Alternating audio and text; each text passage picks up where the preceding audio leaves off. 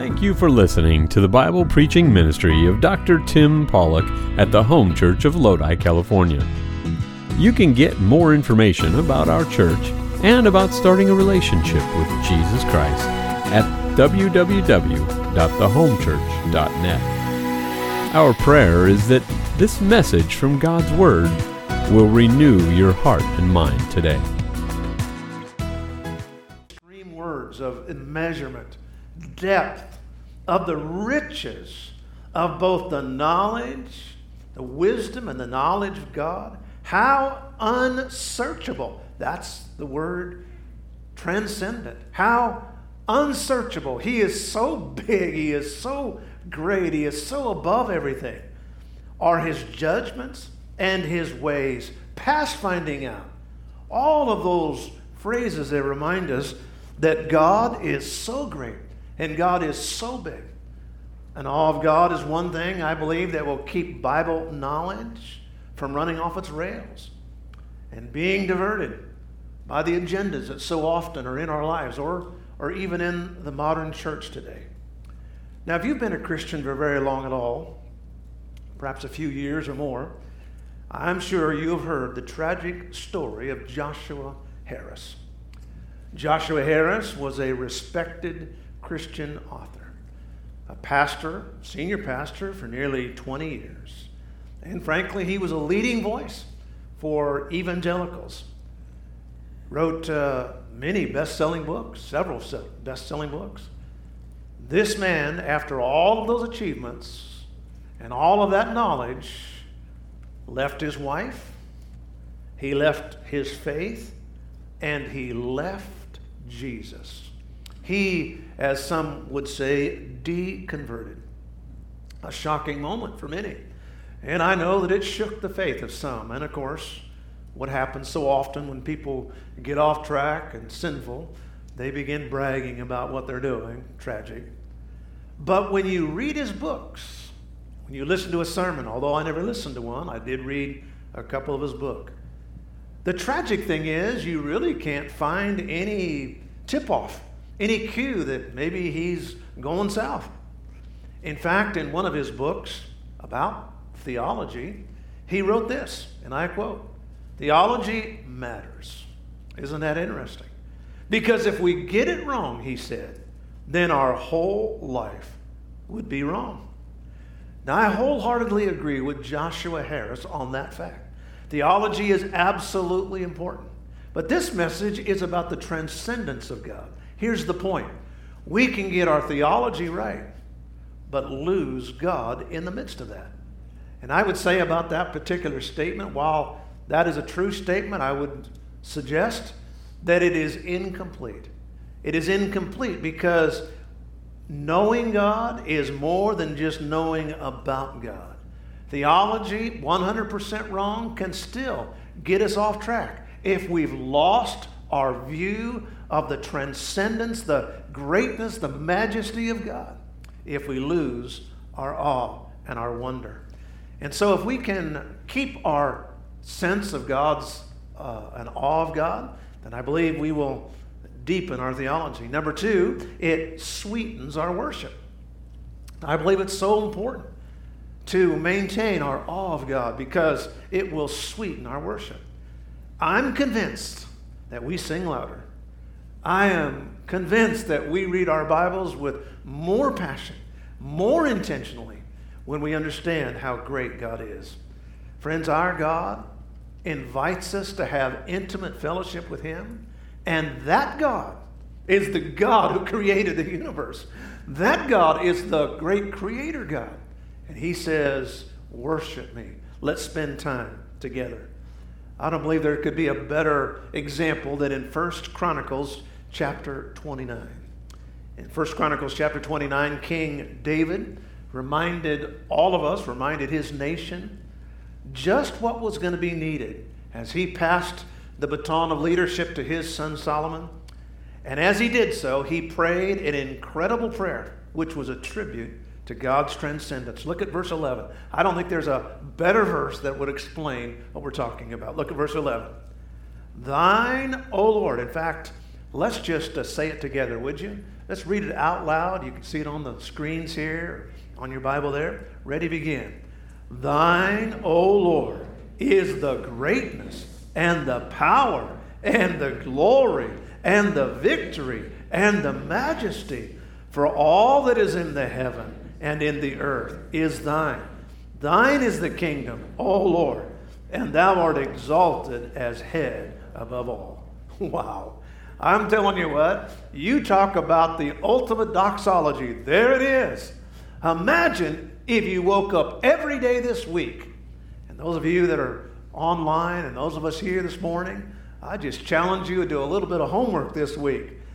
Get up every day this week and raise your hands up and read that verse out loud. Or better yet, just get it in your mind and just speak it by memory out loud.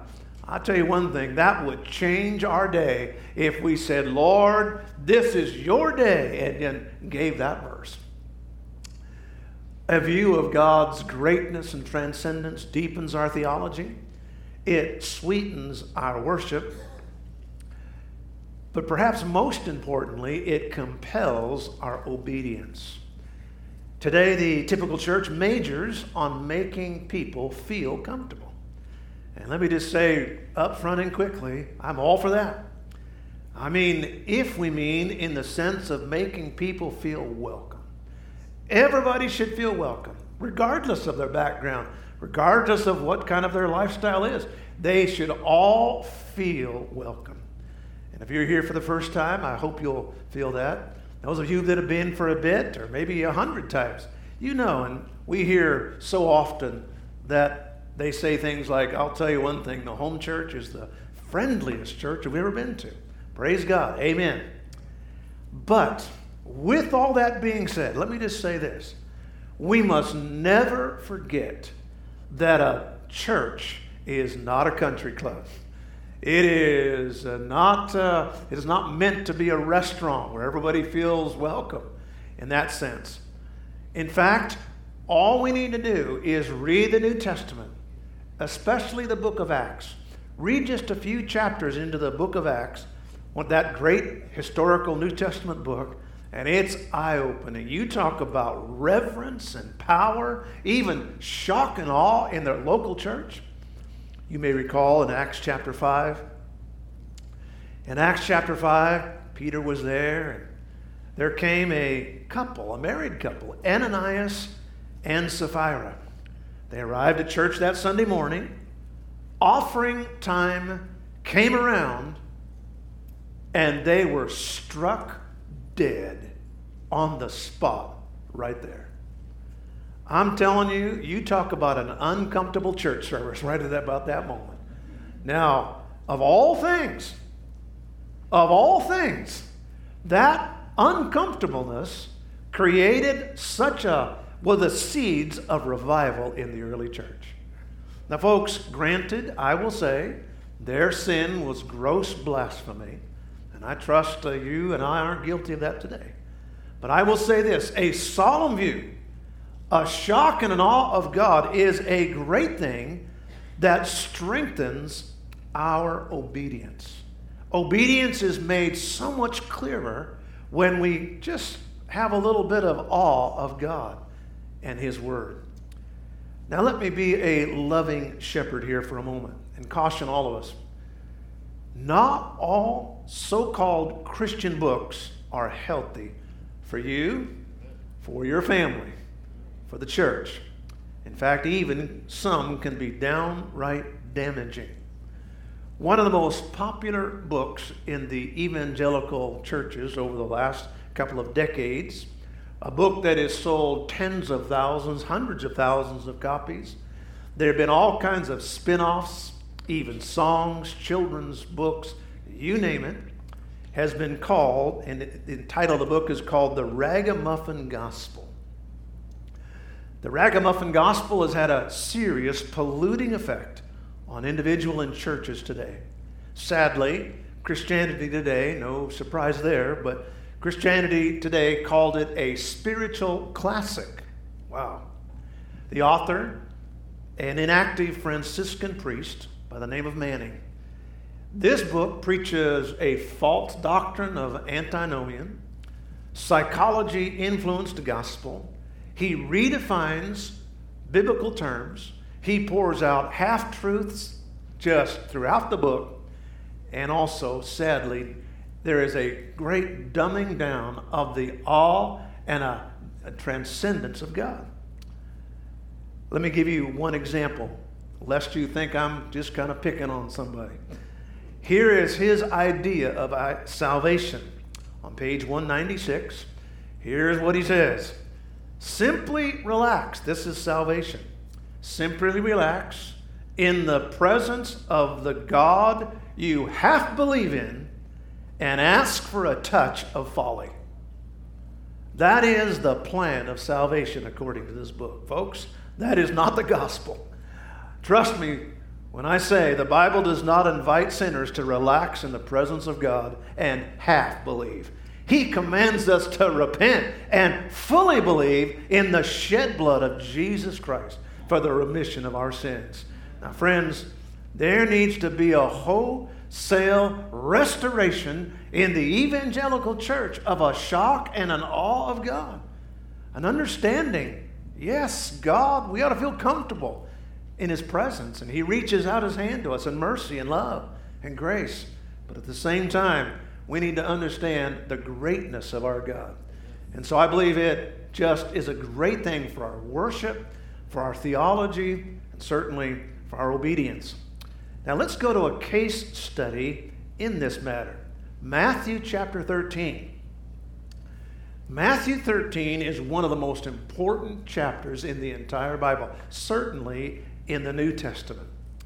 It is a book, I think, that it is a chapter that reminds us at the end here of a powerful, poignant reminder of what happens when we lose our awe of God. This chapter is crucial because it is answering the question, what happens when people reject, as a wholesale group, the kingdom of God? Israel was being rejected by God. Today, you go to Israel, very few born-again believers. And yet this is the birthplace of the Bible. This is the birthplace of our Savior. What happened? They rejected the kingdom of God. As a result, the Bible gospel really went to the Gentile world. Matthew 13 in 8 different parables explains that. Then he comes to the end. Here's just a biographical sketch. Christ is back home. He's in his hometown of Nazareth. He is a young man that went out and came back. There's some little notoriety around him, but not a lot. He gets the opportunity to speak, permission to speak in the synagogue there, basically the church. And there, as a pastor / rabbi, he stands up and he delivers an epic message. It melts the crowd. They are astounded. And so let's pick it up in verse 54.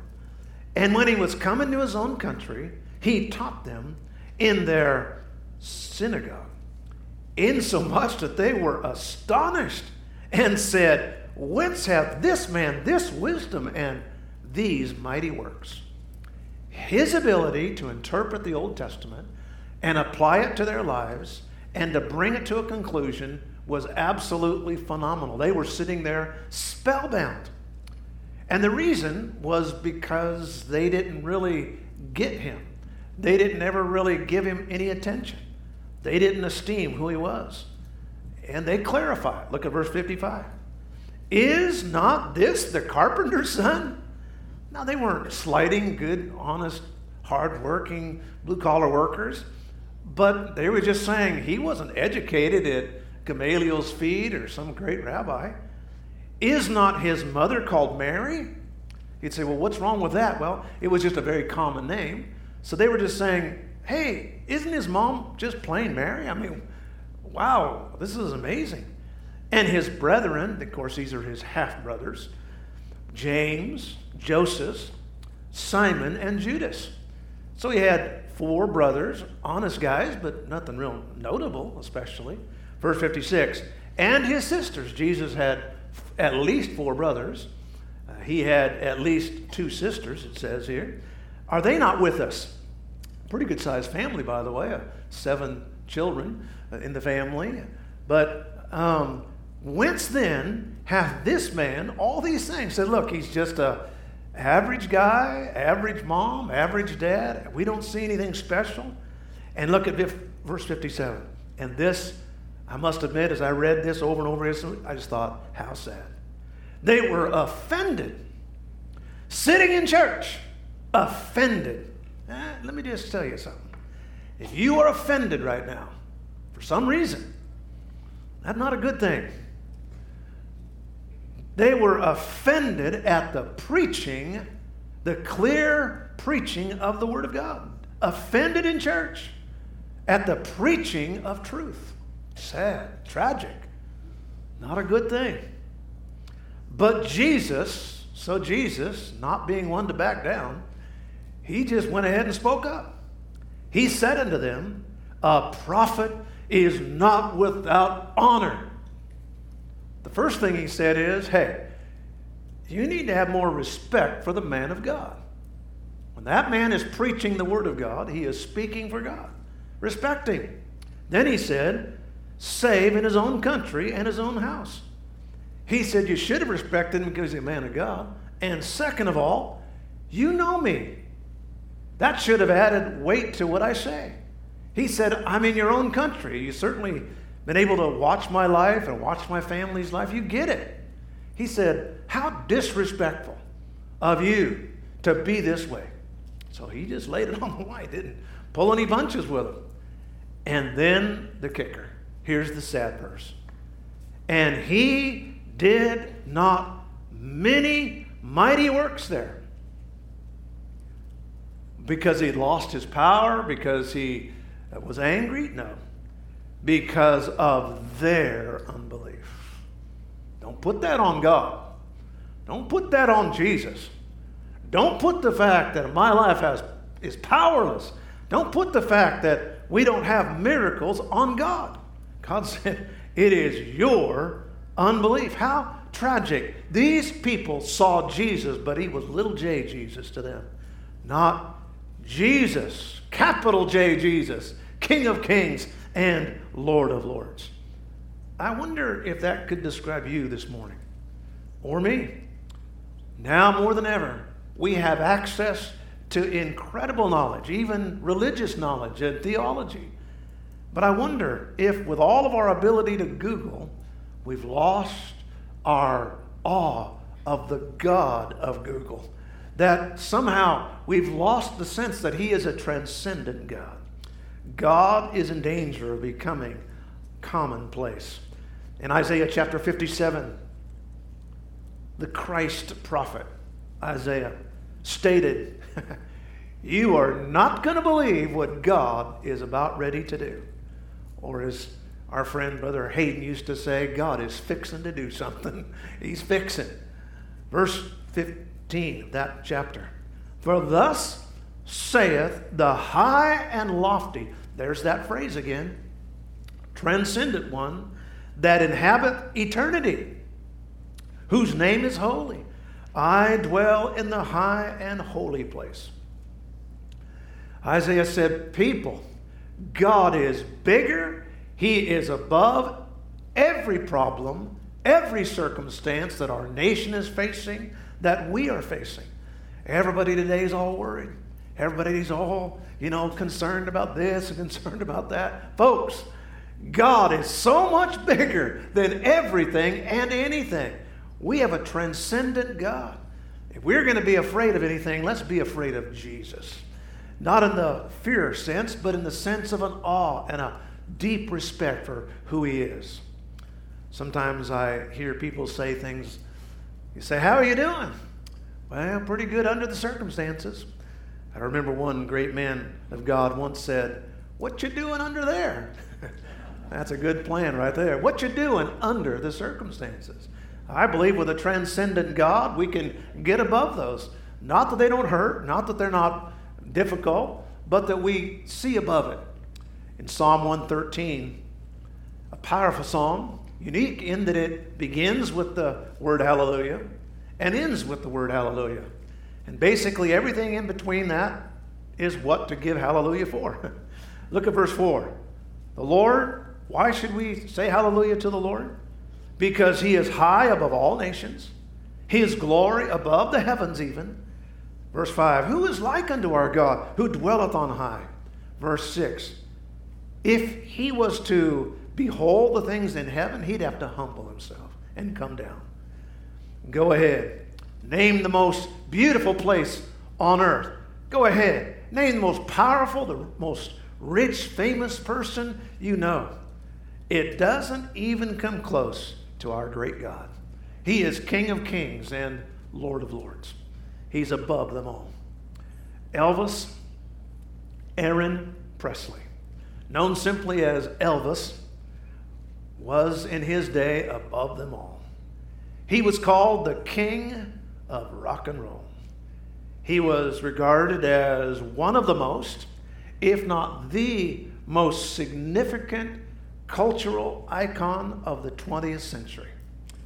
His first hit, Heartbreak Hotel, became number one, sold millions of singles. His success seemed to just epitomize the American dream. Guinness World Record says that he is the most successful solo artist of all time. Everybody pretty much fell at his feet, politicians and all. And yet, tragically, after years of prescription drug abuse that had severely compromised his health, the king died suddenly in 1977 at his Graceland estate at 42. I say the king died. But in verse 5, this verse says, like unto the Lord our God, who dwelleth. That is present tense. Our king is still dwelling on high. He is reigning. Our God is still alive. And all of what some artists did, great. But my real awe ought to be of the real king. Now, there are three ways this morning I want to leave with you how God is transcendent. Number one, he is above all others in terms of his power. In terms of his power, Isaiah chapter 40. Here, again, that wonderful prophet exclaimed that God is almighty. And compared to him, look at verse 15, all the nations are as a drop in a bucket. You ever wonder where that little statement came from? A drop in a bucket? Well, there's where it came from. God says, compared to me, the most powerful nation on earth is a drop in the bucket. Continue on in that same chapter, verse 25. God says, I have no equals. To whom then will you liken me? Or shall I be equal, saith the Lord? I have no equals. I looked on my right, there's none there. On the left, nobody's there. To say that God is transcendent is to say that God has no equals.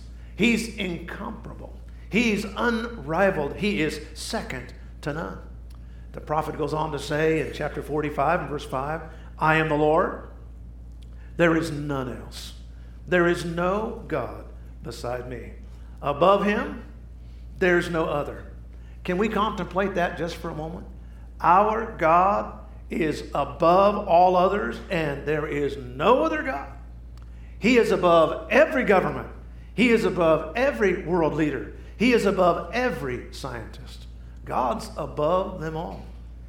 The old Christian said, and said it wisely, this world cannot even make a blade of grass, and yet God spoke the universe into existence by one infallible word. Think about that for a second.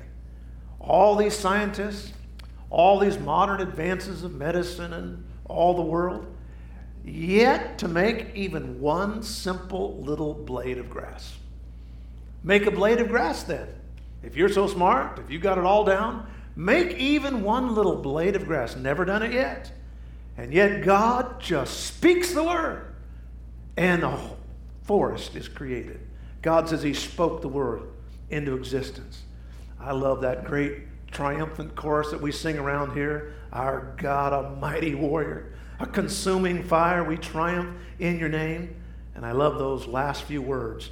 and above you there is no other. Above you there is no other. I love to sing that song because as I begin to think about it, that's the triumphant transcendence of God. That is about the awe of God. There are three ways God is transcendent. Number one, he is above all others in terms of his power.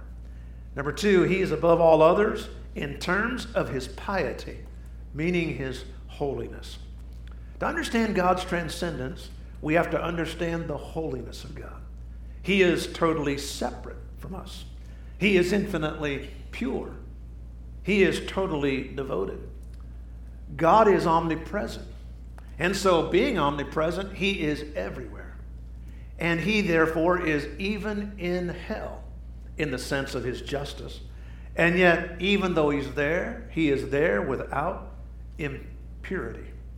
And my precious wife is such a great homemaker. She takes care of us, keeps us fed, keeps us clothed, and keeps everything clean, at least when I let her. And I'll tell you one thing, I'll put my khaki slacks in there. She'll wash it up. And I mean, it won't be but an hour, and I'll have a stain on that already. I can't even go, I don't know what it is. I'm telling you what, this morning, Jesus could wear a white suit into a coal mine and never get a spot on it. He is absolutely spotless. He is pure and above all. If you want a good example of that, turn to Exodus chapter 33 and verse number 20. Moses wanted to see the glory of God. Of all things, Moses and God were having a conversation. Think about that for a few moments. But they were talking. Moses said to God, God, I would like to see your glory. And God said basically what the famous movie line is, you can't handle the truth. Look at verse number 20. He said, thou canst not see my face. Why can't I see your face, God? No man shall see me and live. No man sees God and lives. Why is that? Because he is so holy, he is a consuming fire. We would evaporate. In Hebrews chapter 4, we're told that Jesus came to earth. God the Son took on human flesh. And we're told that he was like us in every single way but one. And that is that he was without sin. He put on this robe and yet was without sin. Today I'm often saddened by religious groups that try to dress holy. Not that it's wrong, to, of course, look moral. But some groups, especially it seems like in the Middle East, got to the point where they put like basically a tent over some of these poor little ladies there in an attempt to somehow be holy. Folks, gee, we don't need a tent or whatever to make us holy. It's a heart thing. And Jesus is here reminding us that he transcended all holiness. Even the most holy persons ever lived, Jesus is all holy. He is above all in power. He is above all in piety. And thank God he is above all by means of his prudence. That is his wisdom. In Isaiah chapter 55, the people were struggling. How are we going to get through this as a nation? How are we going to get through this? We're suffering. We're struggling. We're having financial troubles. There were so much problems going on because of occupation of the enemies. Is it possible that we can even get forgiven for this and get through this? And so Pastor Isaiah gave them a vision of God's transcendence. Yes, we can get through this. How? Verse 8 of chapter 55. For my thoughts are not your thoughts. Praise God for that. Because when we look at this world and we look at things, we say, oh, this just is terrible. But God said, my thoughts aren't your thoughts. I don't look at things the way you do. My ways, not your ways. As far as the heavens are higher than the earth, so are my ways higher than your ways, and my thoughts than your thoughts. Of course, there's a way through. And of course, there's a Savior, the pastor was saying. And of course, your sins can be forgiven because God does things different than man does. He specializes in the impossible because of his power, because of his amazing wisdom. in John chapter 1. Jesus himself, in his earthly ministry, addressed the subject of the transcendence of God. You may have never seen it, but it was in his discussion with Nathanael. Nathanael, that man of deep conviction and character, he said to Nathanael in chapter 1 and verse 50, Jesus answered and said unto him, because I said unto thee, I saw thee under a fig tree, believest thou? He said, is that why you're following me? Well, he said, I'm glad that you are, but I'm telling you, you're going to see greater things than that. That was just, as we said a moment ago, that's a drop in the bucket, what I'm about ready to do. Look at verse 51. Here's what I'm about ready to do. This really almost is a mirror of Jacob's ladder in the book of Genesis. Verse 51. And he said unto him, verily, verily. And that's like saying, now listen, listen. Get this. I say unto you, hereafter, you're going to see, in the days to come, you're going to see heaven open. You're going to be with me in the next few years, and you're going to see things that you can't believe. Heaven itself is going to open up, and the angels of God are going to ascend and descend upon the Son of Man. Basically, here's what Jesus was saying. He was saying what you're about to see will transcend anything that you've ever seen or done before. What is about ready to happen is you are going to get a sense and an awe of the transcendence of God. You're going to see heaven come down into people's lives. They're going to be transformed. People who are blind are going to be able to see, and the lame are going to walk, and the sinful are going to be cleansed. You are going to believe what's about ready to happen. Heaven is going to come down. And at the same time, people's lives are going to be transformed. They're going to be connected with God. I'm telling you, I transcend, and my truth transcends everything. Heaven itself will be opened up to us. Now, folks, we live in an interesting age. We live in an age where everything has been brought down to supposedly an information level. Google it. There's an app for that. You name it. We feel like we got God in a box. But I'm afraid we have misjudged this thing. William Pattison Nicholson, W.P. Nicholson, as he's known in history, was a Presbyterian preacher and an evangelist in Ireland in the early 1900s. He was known as the Irish Tornado. W.P. Nicholson used very straightforward language when he communicated with people.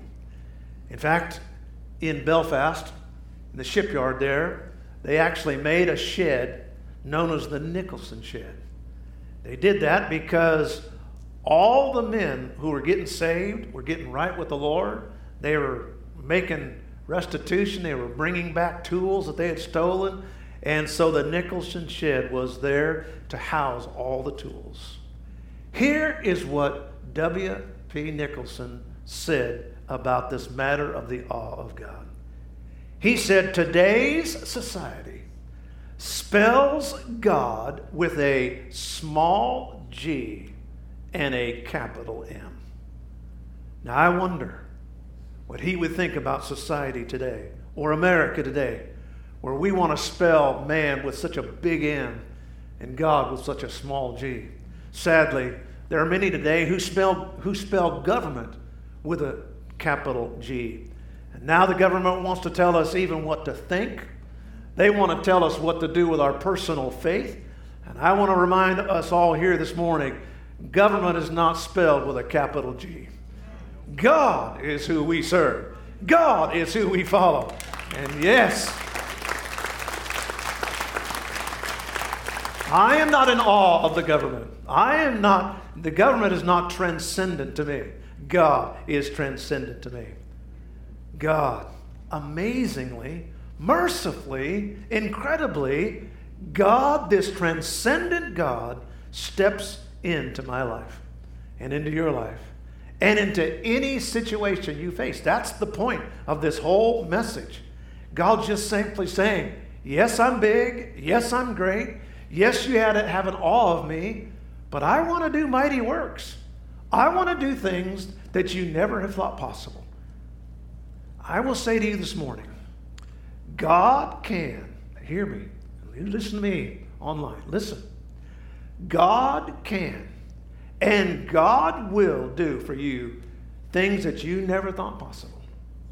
Now, if you're willing to do this, if you're willing to say with Jesus, not my will, but thine be done. If you're willing to step back and say, Lord, I give it to you, and I will praise you no matter what you choose. The problem is, so many times we have expectations. If you'll let go of your expectations and just say, Lord, here's my deal, here's my problem, here's my situation. I don't expect anything but you just to work. I don't know what you're going to do, and whatever you choose to do, I will praise you. When we do that, when we see him high and lifted up, then God can step into that situation. Oh, that we would lift ourselves from the depths of human existence and see that God is transcendent. God is incomprehensible in his essence, but yet I can know him. He condescended in the form of God the Son so that we could have a personal relationship with him. Jesus reaches out his nail-scarred hand and says, behold your God. I'm going to finish this morning with a poem I believe will touch your heart. Strangely, I sensed him everywhere, the God I ached to find. You could not find him anywhere. Above, before, behind, mystery amazing, love unknown. Now in human form he stands and calls with tender human tone, uplifting nail-torn hands. Yes, for in Jesus I see God Most High, has come from heaven above to answer all my aching cry with his redeeming love. Oh, magnify the Lord with me, my Savior, King divine. For in my Savior now I see, lo, God and heaven are mine. I stand in awe of God. Let's all stand together, if you would, please. Everyone standing, our heads are bowed. Our worship team is making their way to the platform. They're going to lead us in a few moments. As we stand with our heads bowed this morning, there are those in this morning who might be in pain, brokenhearted, those who perhaps have not been saved. There are those who might be here this morning, believers who might be living in sin. But today, I remind you that God and God alone can step into that. Father, we thank you for your grace and for your mercy. We hope you enjoyed listening to the preaching and teaching from God's Word today. You can get more information about our church and about starting a relationship with Jesus Christ at www.thehomechurch.net. From all of us here at the Home Church in Lodi, California, thank you for joining us.